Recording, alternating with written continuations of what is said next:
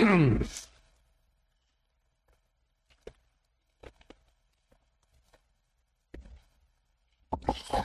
part of the Bible we are going to study this morning is in the book of James, chapter 3, verses 1 through 12. James chapter 3, verses 1 through 12.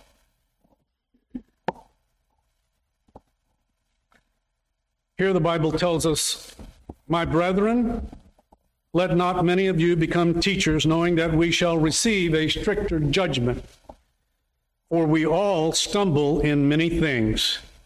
If anyone does not stumble in word, he is a perfect man, able also to bridle the whole body. Indeed, we put bits in horses' mouths that they may obey us, and we turn their whole body. Look also at ships. Although they are so large and are driven by fierce winds, they are turned by a very small rudder wherever the pilot desires. Even so, the tongue is a little member and boasts great things. See how great a forest a little fire kindles. And the tongue is a fire, a world of iniquity. The tongue is so set among all our members that it defiles the whole body and sets on fire the course of nature, and it is set on fire by hell. For every kind of beast and bird, of reptile and creature of the sea is tamed and has been tamed by mankind. But no man can tame the tongue. It is an unruly evil full of deadly poison. With it we bless our God and Father, and with it we curse men who have been made in the similitude of God. Out of the same mouth proceed blessing and cursing. My brother, these things ought not to be so. Does a spring send forth fresh water, and bitter from the same opening? Can a fig tree, my brethren, bear olives, or a grapevine bear figs? Thus, no spring yields both salt water and fresh." Here in the book of James, in this entire book, God tells us that we need to know things, specific things, for practical day-to-day living as Christians. God tells us some things we need to know for the daily work of Christian living. Now, this letter is especially addressed to Christians. In chapter 1, verse 1, James writes, "To the 12 tribes which are scattered abroad." That's how he begins this letter. It might be interesting to note that many, if not most scholars, accept the book of James as the first book in the New Testament to be written. And when he says to the 12 tribes which are scattered abroad, he is referencing the sons of Jacob, who became the leaders of the 12 tribes of Israel. He's talking about the Jewish people. These were God's people. These were the people God rescued from Egypt. And when James says to the 12 tribes scattered among the nations, he begins his letter with a greeting that will have special meaning for those Christians who fled Jerusalem after the stoning of Stephen. These Christians took their children and all of their belongings, or whatever they were able to escape with, and they escaped Jerusalem and fled to Syria and Egypt and Asia and Africa and even Europe. These Christians were persecuted. They had to escape to foreign countries and strange cities. And in that condition, they were poor. Most importantly, and that's the reason this letter was written. That's the reason God provided for the writing of this letter. Most importantly, these scattered Christians, scattered in various continents and countries, did not have an apostle. You see, they didn't have the New Testament either.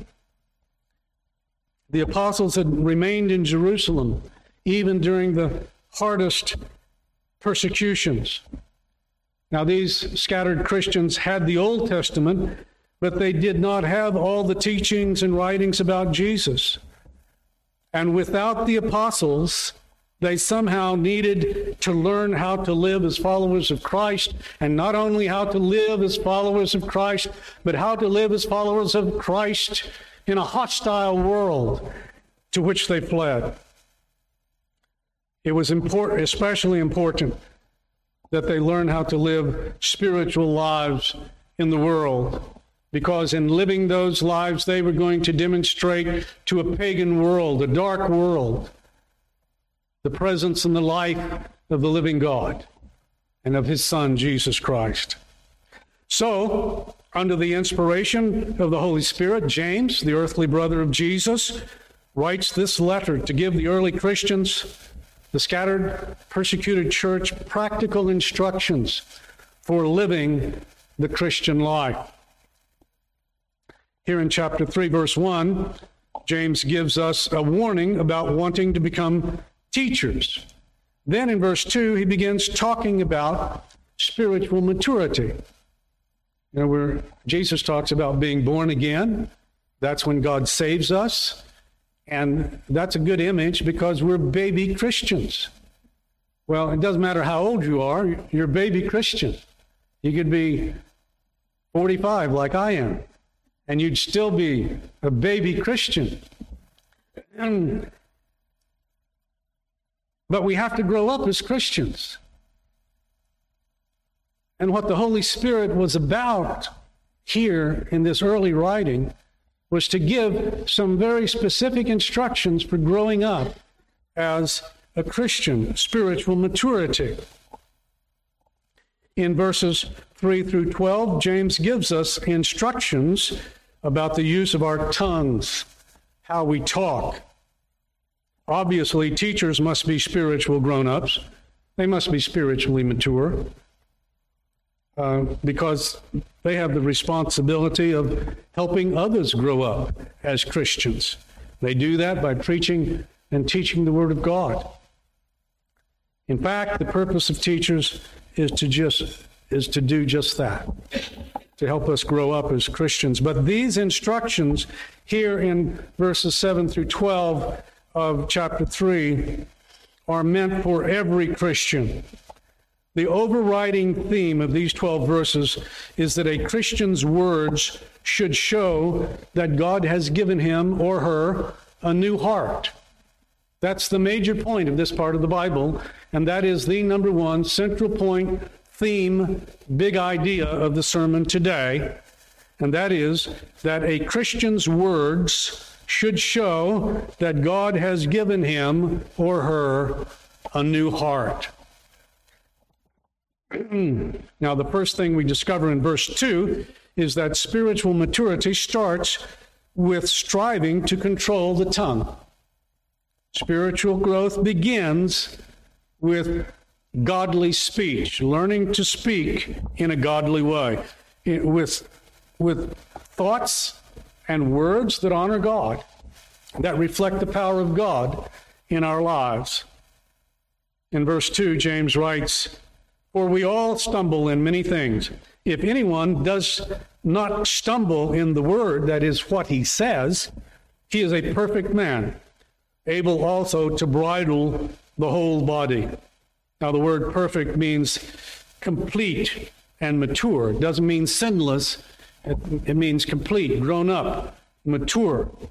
So if we get control of what we say, or if we're striving to get control of what we say, we are growing up spiritually. And the more we get control of our speech, the more mature that we come to be, the more grown up we come to be as followers of Christ.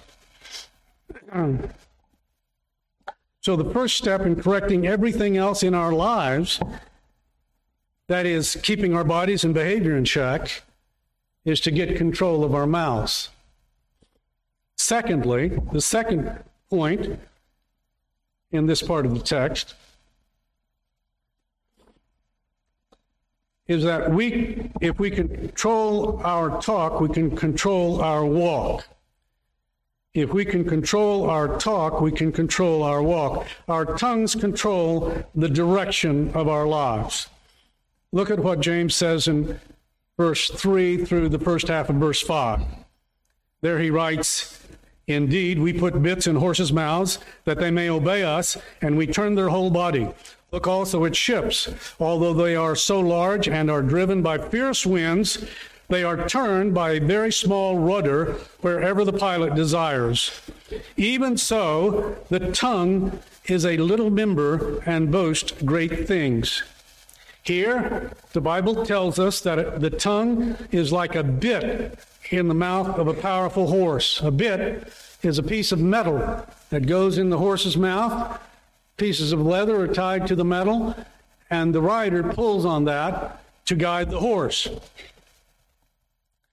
This little piece of metal in the horse's mouth can make more than 1,000 pounds of muscle and bone with a very little brain to go anywhere you want it to go. And I preached this sermon one time, and after the service, a man spoke to me and he said, "Horses are very smart." I didn't argue with him.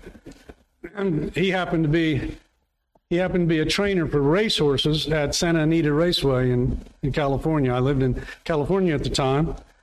But the fact is that the brain of a horse is about the size of a walnut, like that.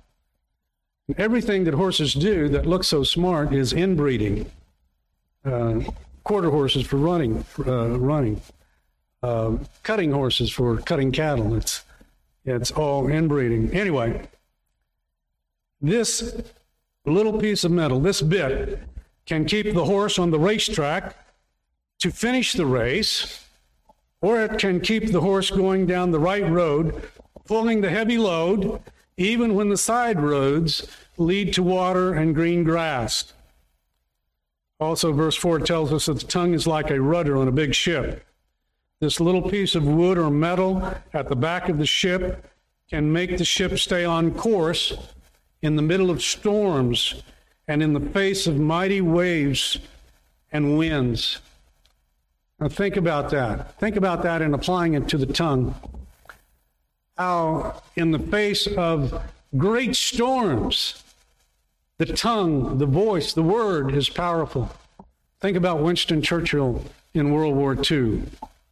We will fight them on the landings. We will fight them on the beaches. We will fight them in the streets. We will fight them in the hills. We will never surrender. And you know, England didn't surrender. Under incredible pressure, his voice rallied a nation to fight and keep on fighting. You see, the language we use, our tongues, our words, has great power over our own lives and over the lives of others. A man named Adolf Hitler used the incredible power of words to incite a war lust in the people of Germany. His speeches were hypnotic. I don't speak German, but I've watched his speeches on television, and just listening to them and watching him speak is hypnotic. Even if you don't understand German, his speeches were hypnotic. And Hitler plunged the world into a frenzy of war and slaughter the world has never seen before or since. He used the power of his tongue for evil. A man named Peter was a simple fisherman. Jesus made him a follower and an apostle. After Jesus rose into heaven, Peter was one of those into whom the Holy Spirit entered while they prayed in an upper room. When Peter preached his first message of the gospel of Christ, 3,000 people were saved at one time. And God established the first local Christian church in Jerusalem. From that church, the good news of Jesus would be preached in Judea and Samaria and throughout the world, all the way to Bonham, Texas. Peter used the power of his tongue for the work of the Lord Jesus Christ. Dear friends, Christians must keep the horse of our promises and vows and responsibilities on the hard road, even when the load is heavy. We must hold the ship of our lives on course through storms and trials and testing and temptation. And our speech is powerfully engaged in doing that. As we read this part of the Bible, clearly the Lord wants us to understand that the tongue has great power. Our words have great power. Great power to control. But he also wants us to know that the tongue has great power to destroy. In the last half of verse 5, James writes, "See how great a forest a little fire kindles. The tongue can destroy like a forest fire." That's what the Holy Spirit of God is telling us. He's telling us, Christian, your tongue can destroy like a forest fire. But the power of the tongue is even greater than a forest fire,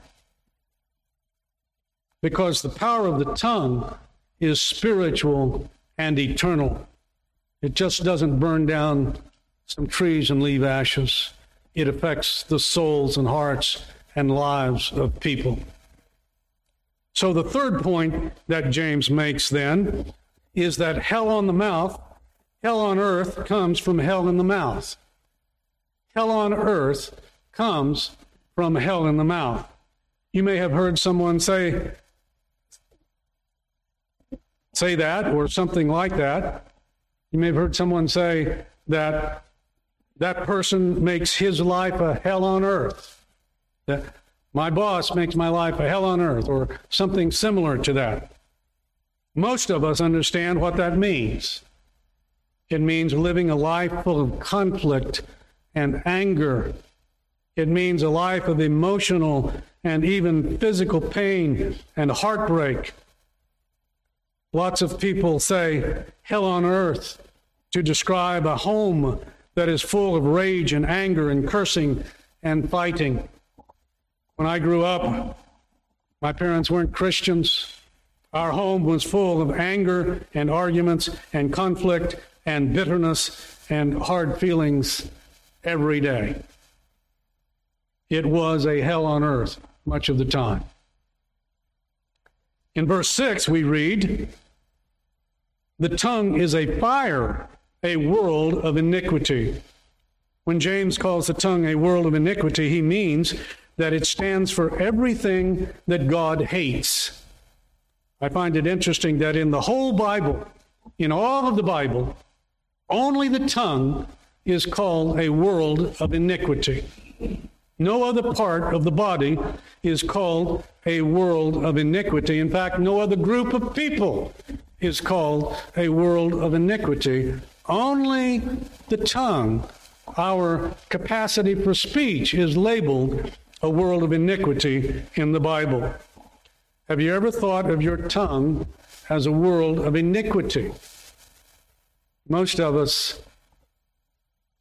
just say, well, I didn't mean that. Or they just didn't understand. We don't think of the evil that our words produce. Well, God says that is exactly what our tongues are. In fact, in Matthew chapter 15, verse 11, Jesus says, "Not what goes into the mouth defiles a man, but what comes out of the mouth, this defiles a man." Our words is what defiles us, not what we eat or drink. Jesus made this statement after some of the Jews accused the disciples of being spiritually unclean because they did not wash their hands before they ate. So Jesus declares that what makes a person spiritually unclean is what comes out of his mouth, not what goes into his mouth. The things we say do the work of evil in the world. And it goes farther than that. I'll explain it in a moment, because it's not just the words that come out. It's where those words come from. So in a very real way, hell on earth comes from hell in the mouth, and that's what James says here. The fourth lesson for us, the fourth point of this message, is that hell in the mouth comes from hell in the heart. So hell on earth comes from hell in the mouth, and hell in the mouth comes from hell in the heart. Look at what James writes in the second part of verse 6. The tongue is so set among our members that it defiles the whole body and sets on fire the course of nature. What can James possibly mean? How does the tongue defile the whole body and set on fire the course of nature? When James talks about the tongue, he is talking about our whole system and process of speech.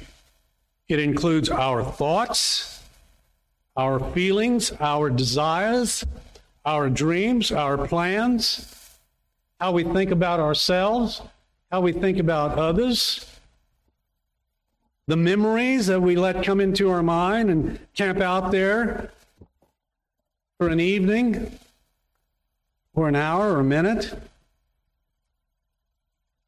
It includes all of those things as well as our words. That's how the tongue corrupts the whole person. You see, James isn't just talking about this physical organ, the tongue in our mouths. And he's not just talking about the words that come out of our mouths. He's talking about that whole system of who we are that produces our speech, our feelings, desires, thoughts, plans, imaginations. Our personalities are corrupted, and our lives are corrupted by what we think and what we feel. When we say something mean, it is because we, first of all, have a mean feeling and a mean thought that tells our mouths what to say. When we do something selfish, it is because we, first of all, have a selfish feeling and a selfish thought that tells our hands what to do. When we gossip about someone, it is because we, first of all, have a desire to say something bad or something enticing or exciting or secretive about someone. And that bad thought tells our mouths what to say. When the Bible talks about the heart, most of the time it is talking about what we call our minds or hearts. That is our whole system of thinking and feeling and understanding. Open your Bibles to Matthew chapter 15, verses 18 and 19. Here in Matthew 15, verses 18 and 19, Jesus tells us this incredible truth about the connection between the heart and the mouth. Beginning in verse 18, Jesus says, "But those things which proceed out of the mouth come from the heart, and they defile a man. For out of the heart proceed evil thoughts, murders, adulteries, fornications, thefts, false witness, blasphemies."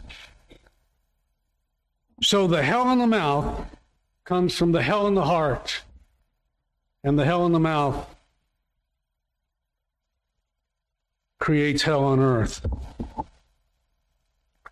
Fifthly, then, we discover in these verses that hell in the heart comes from hell itself. Hell in the heart comes from hell itself. The very last phrase in verse 6 says that the tongue is set on fire by hell.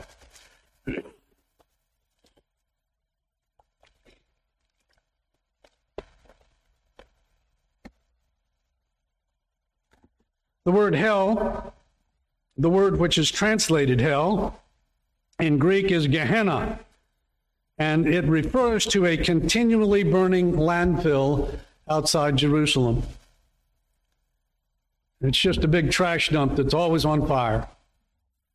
Jesus used the word hell, or Gehenna, to describe the future place of torment for those who reject him. Hell means the opposite of heaven. It is the home of everything that is evil and ungodly and unholy. Hell is the glory of the devil. It is not only the place of never-ending torment, it is also the source of every plan and desire to rebel against God.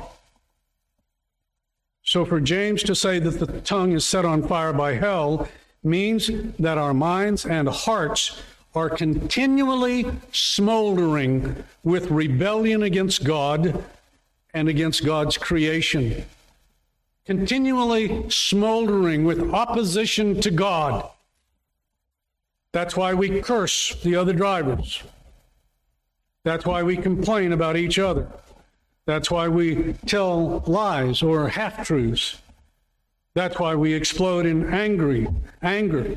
That's why we speak with sharp voices and snap at each other. That's why our minds tell our hands and feet to go our way and rebel against God's way. James punctuates this truth in the last half of verse 8, where he writes, "The tongue is an unruly evil, full of deadly poison." Have you ever thought of your tongue as an unruly evil, full of deadly poison? This is the shocking truth that we must confront. What we think and what we say is evil and deadly, like a wild animal prowling around looking for something to kill. Let me repeat that. What we think and what we say can be evil and deadly, like a wild animal prowling around looking for something to kill. Our natural response is to deny this truth. Someone might say, "Oh, I'm not like that at all. I just think sweet thoughts and say sweet things all the time." But the Bible tells us that sweet thoughts and sweet words are not part of human nature. In Psalm 10, verses 4 and 7, the Bible tells us, "The wicked in his proud countenance does not seek God. God is in none of his thoughts. His mouth is full of cursing and deceit and oppression. Under his tongue is trouble and iniquity." And when God is talking about the wicked here, he's not talking only about rapists and robbers and murderers. He's talking about unbelievers. He's talking about sinful man, corrupted in our nature, the very nature of who we are. When the first man and woman disobeyed God and opposed God and turned against the goodness of God, the entire human nature became corrupted and opposed to God. All of us in our human nature are like this, full of cursing and deceit and oppression. Under our tongues are trouble and iniquity. That's in our human condition. This is the way our human nature functions that's still in us. You see, God's work in the believer is what the Bible calls sanctification. Sanctification is just a big word that means getting rid of sin, killing sin, one or two at a time. And you know something about sin, the killing of sin? It's not like killing anything else. You don't kill sin by a quiet, lethal injection. You know, you have to grab it by the neck, choking it, and drag it out in the street naked and beat it to death and leave it there and realize that you're going to have to do it again and again and again until it gets weaker and weaker and weaker and doesn't come back to life again in your life. It is a ferocious daily battle with sin.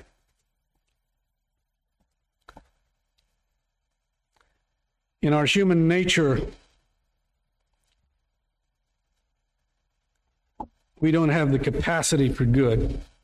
In our human nature, we are not capable of thinking or saying anything that is not spotted by selfishness or dishonesty or a desire to manipulate or to get our way or to express our pride,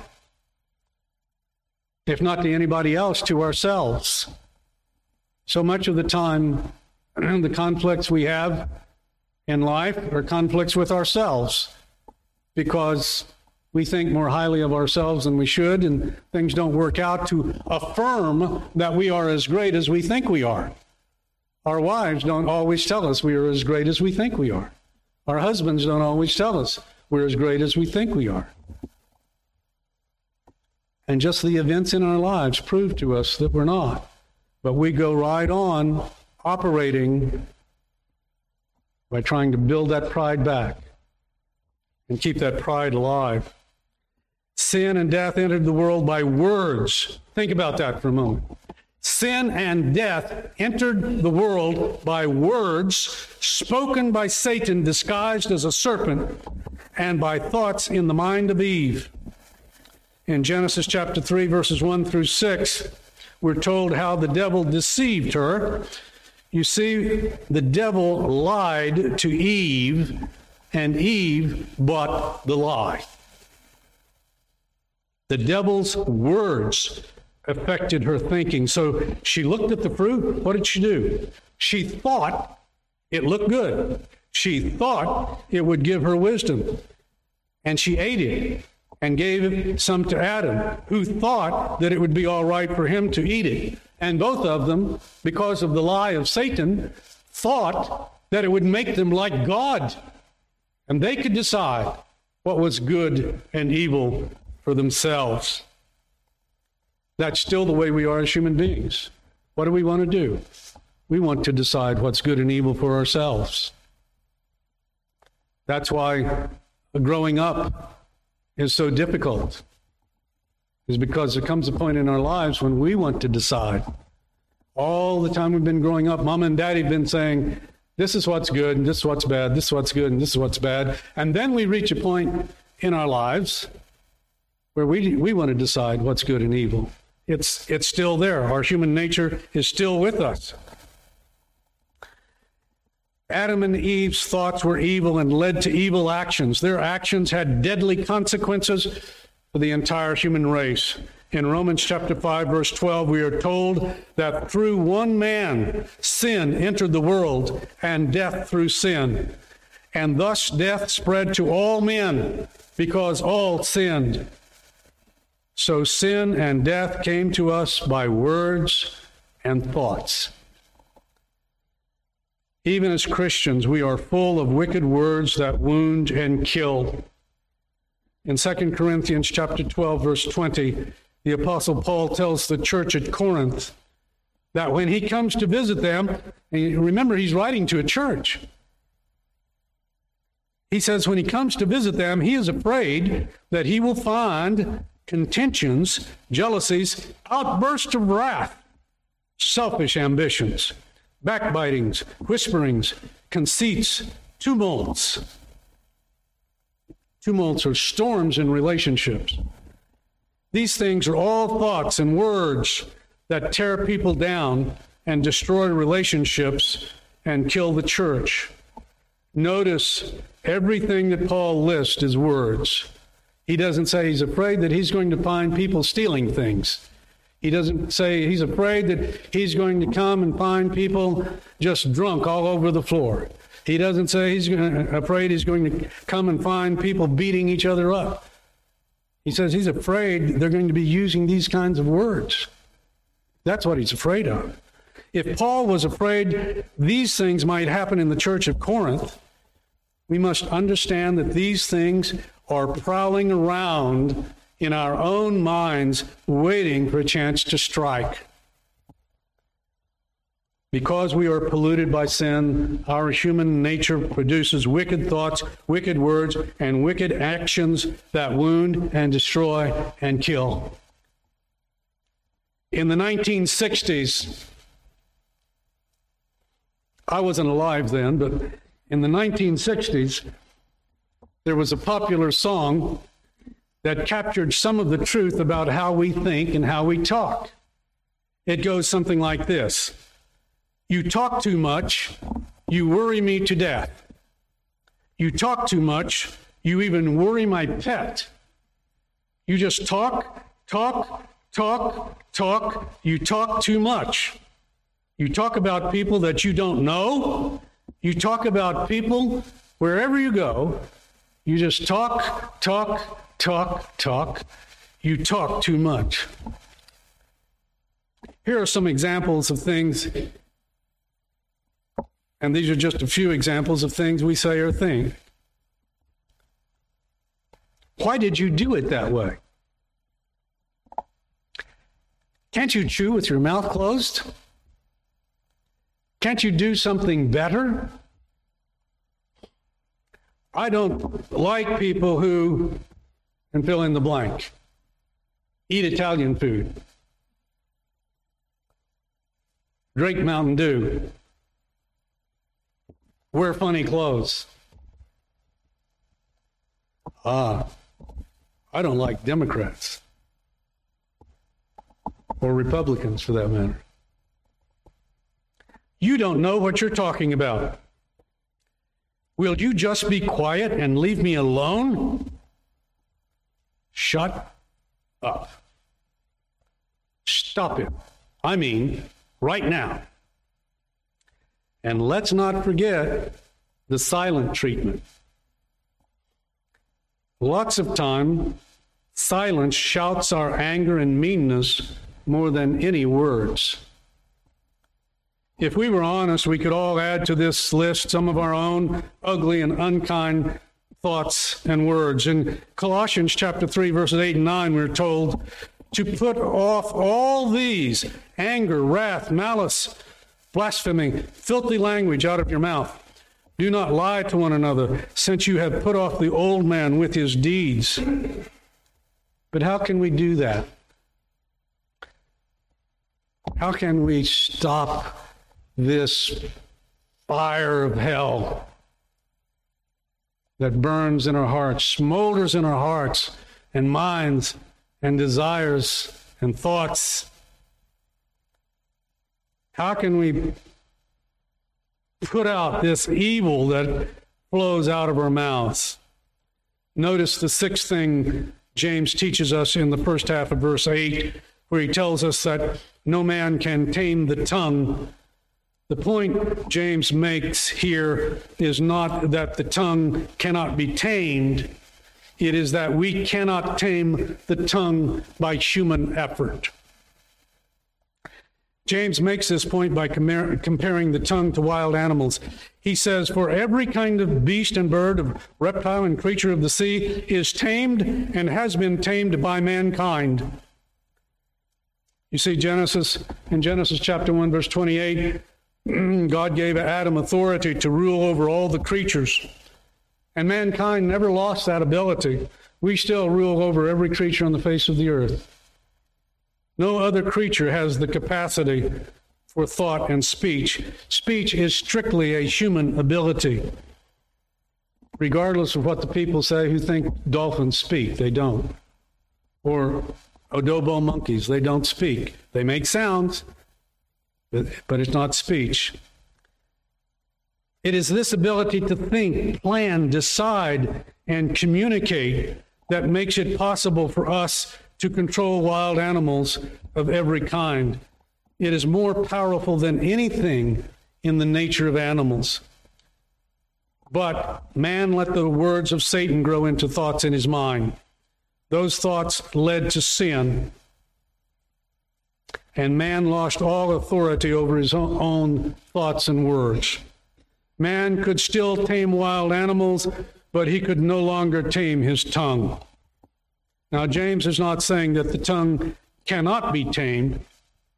By saying that no man can tame the tongue, James points to man's inability and to God's power.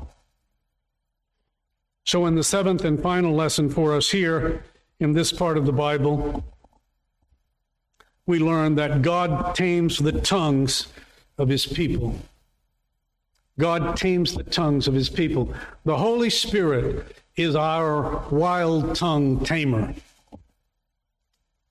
In verses 9 through 12, James turns our attention to the fact that our speech can be used for both good and evil. In verse 9 we read, with it, the tongue, we bless our God and Father, and with it we curse men who have been made in the similitude or the likeness or image of God.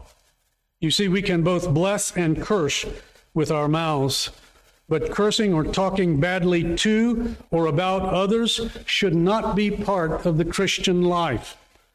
You see, talking badly about what God has made is the same thing as talking badly about God. And I don't care who you're talking badly about. All men have been made in the image of God. All men are created in the image of God. So our capacity for thought, speech, planning, decision-making, love, personality, and spiritual life are all characteristics of God. So when we speak badly to or about someone else, we are criticizing or harming what God made, and that offends God, and that is sin.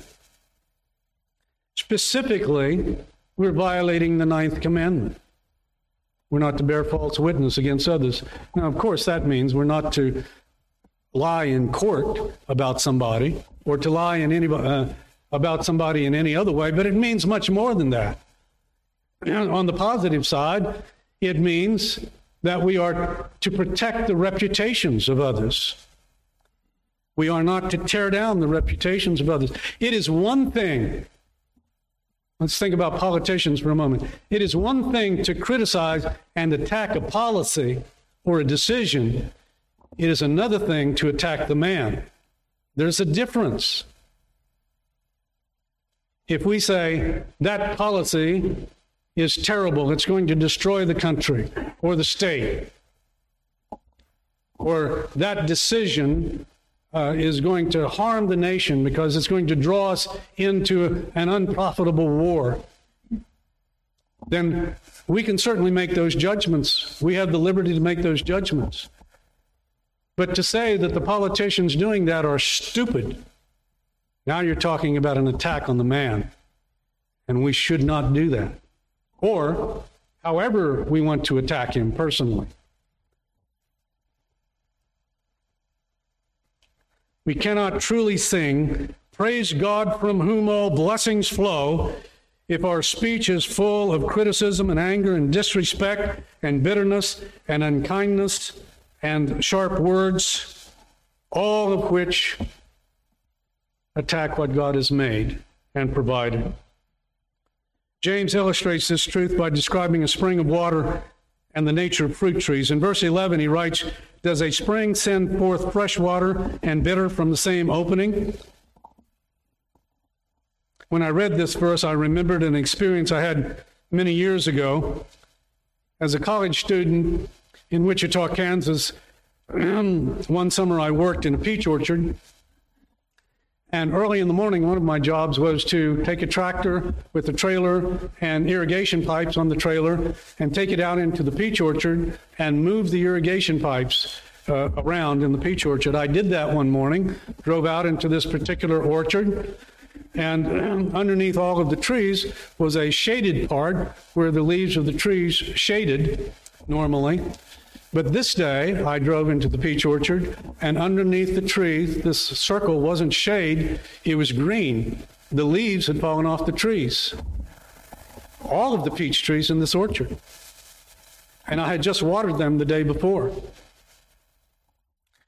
I went back to my boss, the foreman, and told him, and we went out and looked, and he went and got the owner of the orchard. And after a week or two, in working with the agricultural department, they discovered that an oil company had drilled an oil well a couple of miles away, and sitting on top of the oil reserve was this large reservoir of salt water. And on top of the salt water was the freshwater reservoir for that part of the country. When they drilled down through the rock that separated the fresh water from the salt water, and the salt water poured out into the fresh water supply.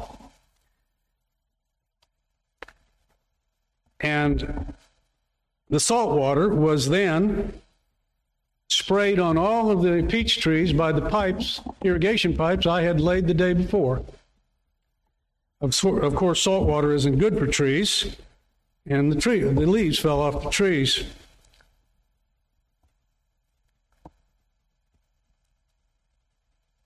The entire water supply was polluted with salt water. After the salt water polluted the well and the peach orchard, it was impossible to pump good water out of the well. What James is telling us is that good words do not come from a bad mouth any more than good water comes from a bad well. In verse 12, he makes the same point by using the example of fruit trees.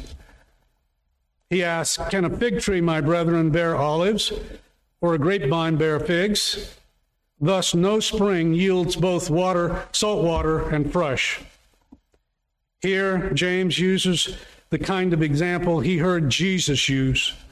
In Matthew chapter 7, verses 16, 17, and 18, Jesus says, "You will know them by their fruits.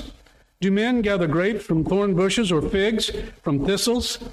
Even so, every good tree bears good fruit, but a bad tree bears bad fruit. A good tree cannot bear bad fruit, nor can a bad tree bear good fruit." In other words, James says that you can recognize followers of Jesus by how they talk. Now, Christians are not perfect, but if the Holy Spirit of God lives in us, if we have hearts that are filled with the love of God, our words will show the presence of God in us. And as we learn more about God, and as the Spirit of God applies the Word of God to us more and more, our words will change more and more to display the presence of God in us. The really deep truth here is that our words show what is in our hearts. What is in our hearts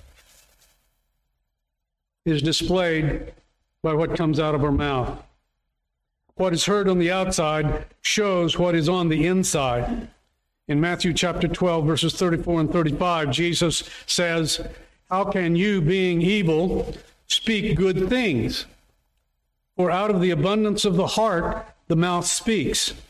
A good man out of the treasure of his heart brings forth good things, and an evil man out of the evil treasure brings forth evil." Of course, as verse 8 tells us, on our own we cannot change the way we talk. But God gives Christians new hearts and new minds. In Ezekiel chapter 36, verse 27, God says, "I will give you a new heart and put a new spirit within you. I will take the heart of stone out of your flesh and give you a heart of flesh."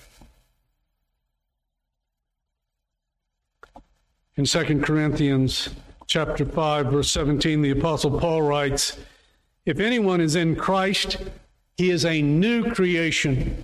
Old things have passed away. Behold, all things have become new." You see, God makes our tongues spread delight instead of death. God gives Christians new hearts, and that is how God changes our speech and tames our tongues. The Holy Spirit gives us new hearts and lives in us. As I said earlier, the Holy Spirit is our wild tongue tamer.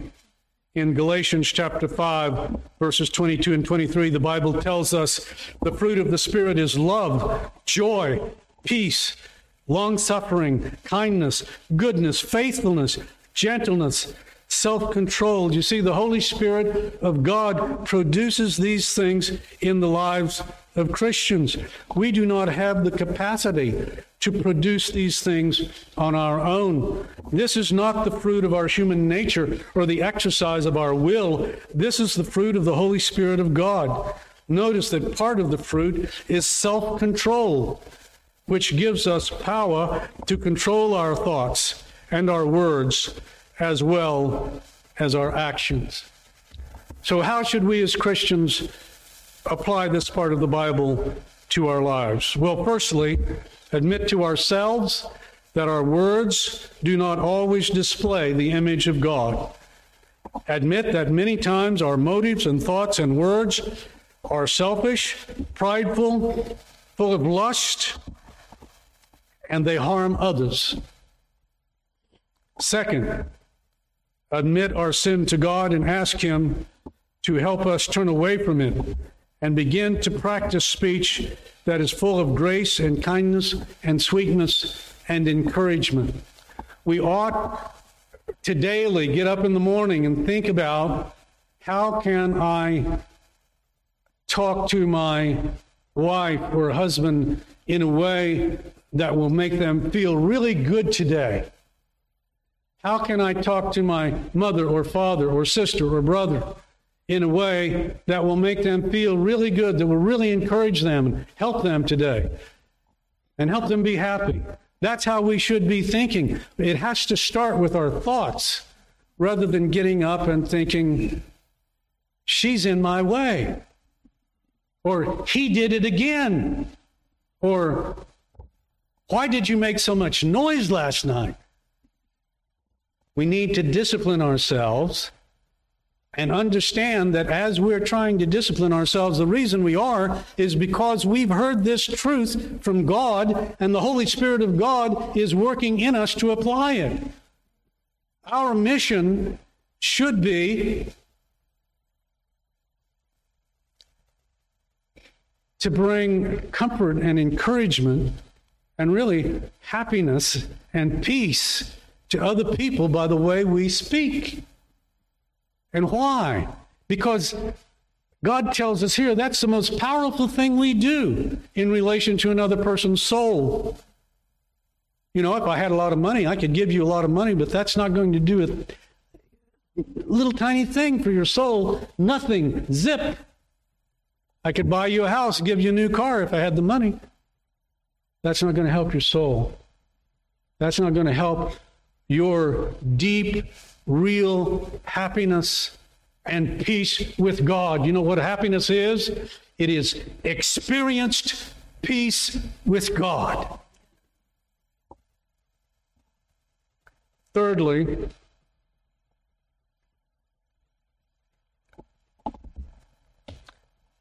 when we do recognize, and we will, that we have spoken wrongly to someone, we need to go ask them for forgiveness, admit it, and ask them for forgiveness. And when we do that, we must forget two words: I meant.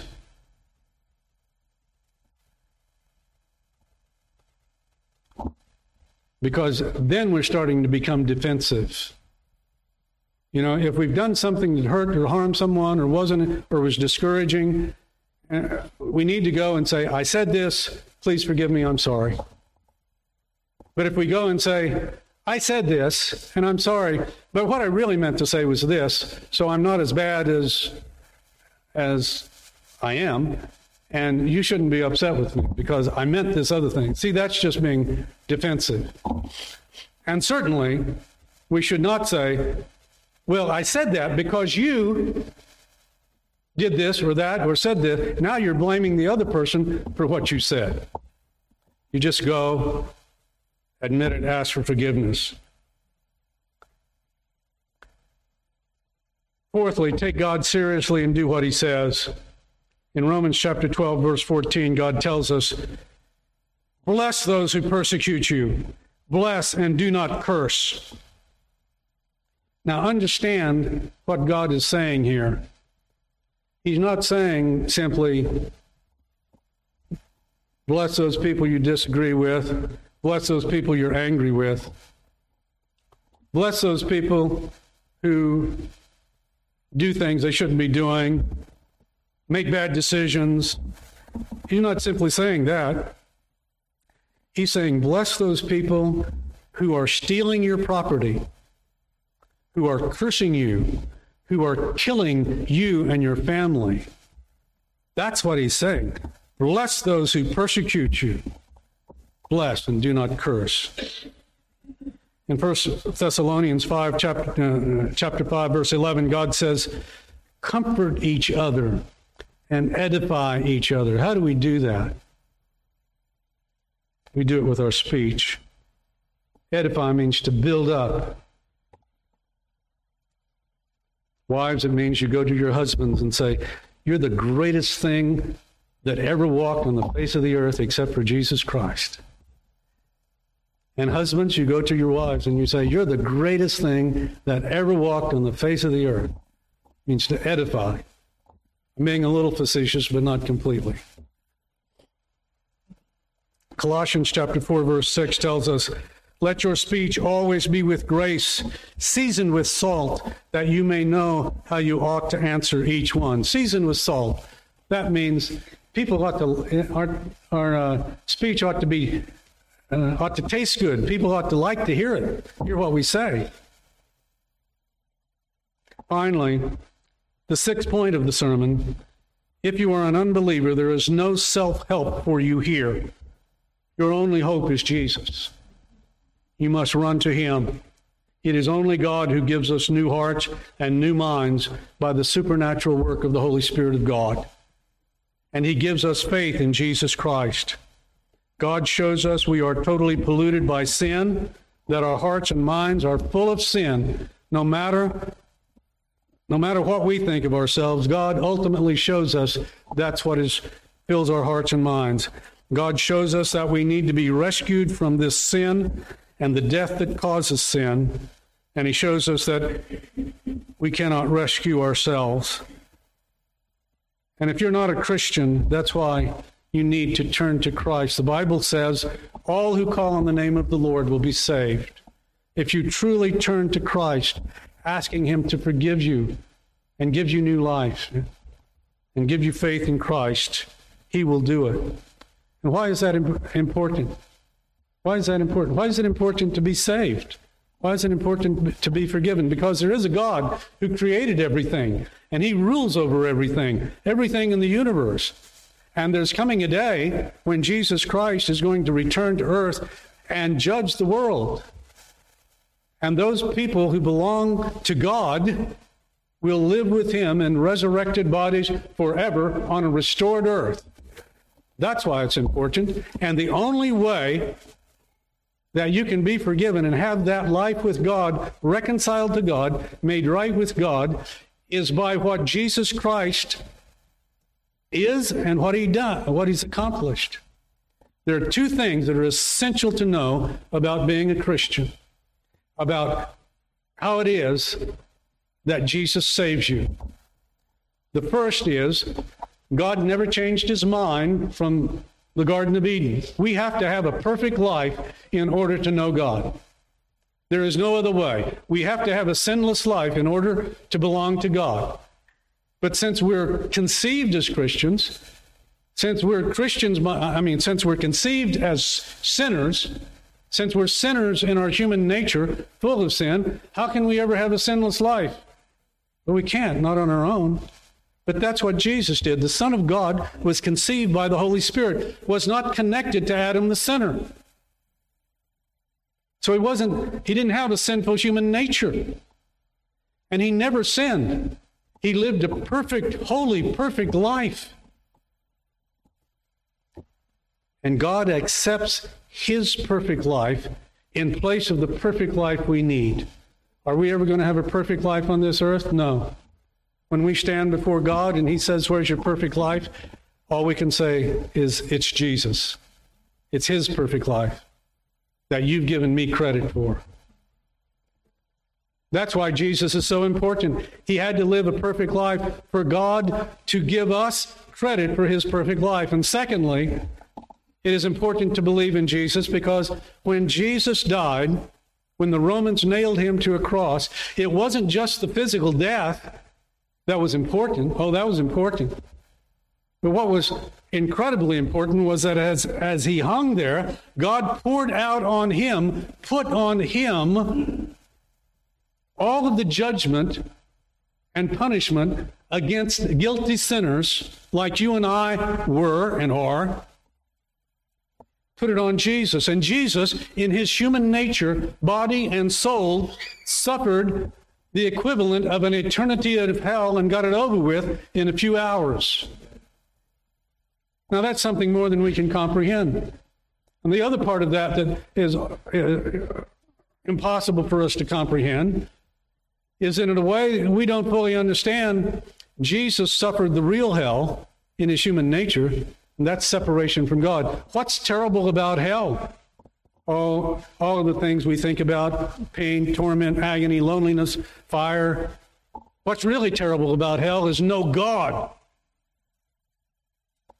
And as Jesus hung on the cross, he cried out, my God, why have you forsaken me?" What he was experiencing in that moment was the absolute, total judgment of God that you deserve and that I deserve for our sin. And God accepts that for the judgment and punishment we deserve, because Jesus had no sin of his own to die for. This is good news. It is the power of God unto salvation. The Holy Spirit applies this to us when he makes us born again and gives us everlasting life. If you're not a Christian, turn from living for sin and trust in Jesus alone to forgive you and make you right with God. Then the Holy Spirit of God living in you will change your desires and your mouth and the words that come from your mouth. If you are a Christian, take God seriously. Start thinking about what's in your thoughts and in your feelings, and asking yourself very carefully and very seriously, do my thoughts and feelings and motivations and imaginations honor God? Are these the things that the Bible talks about? Look at your words and ask the same questions. Please pray with me.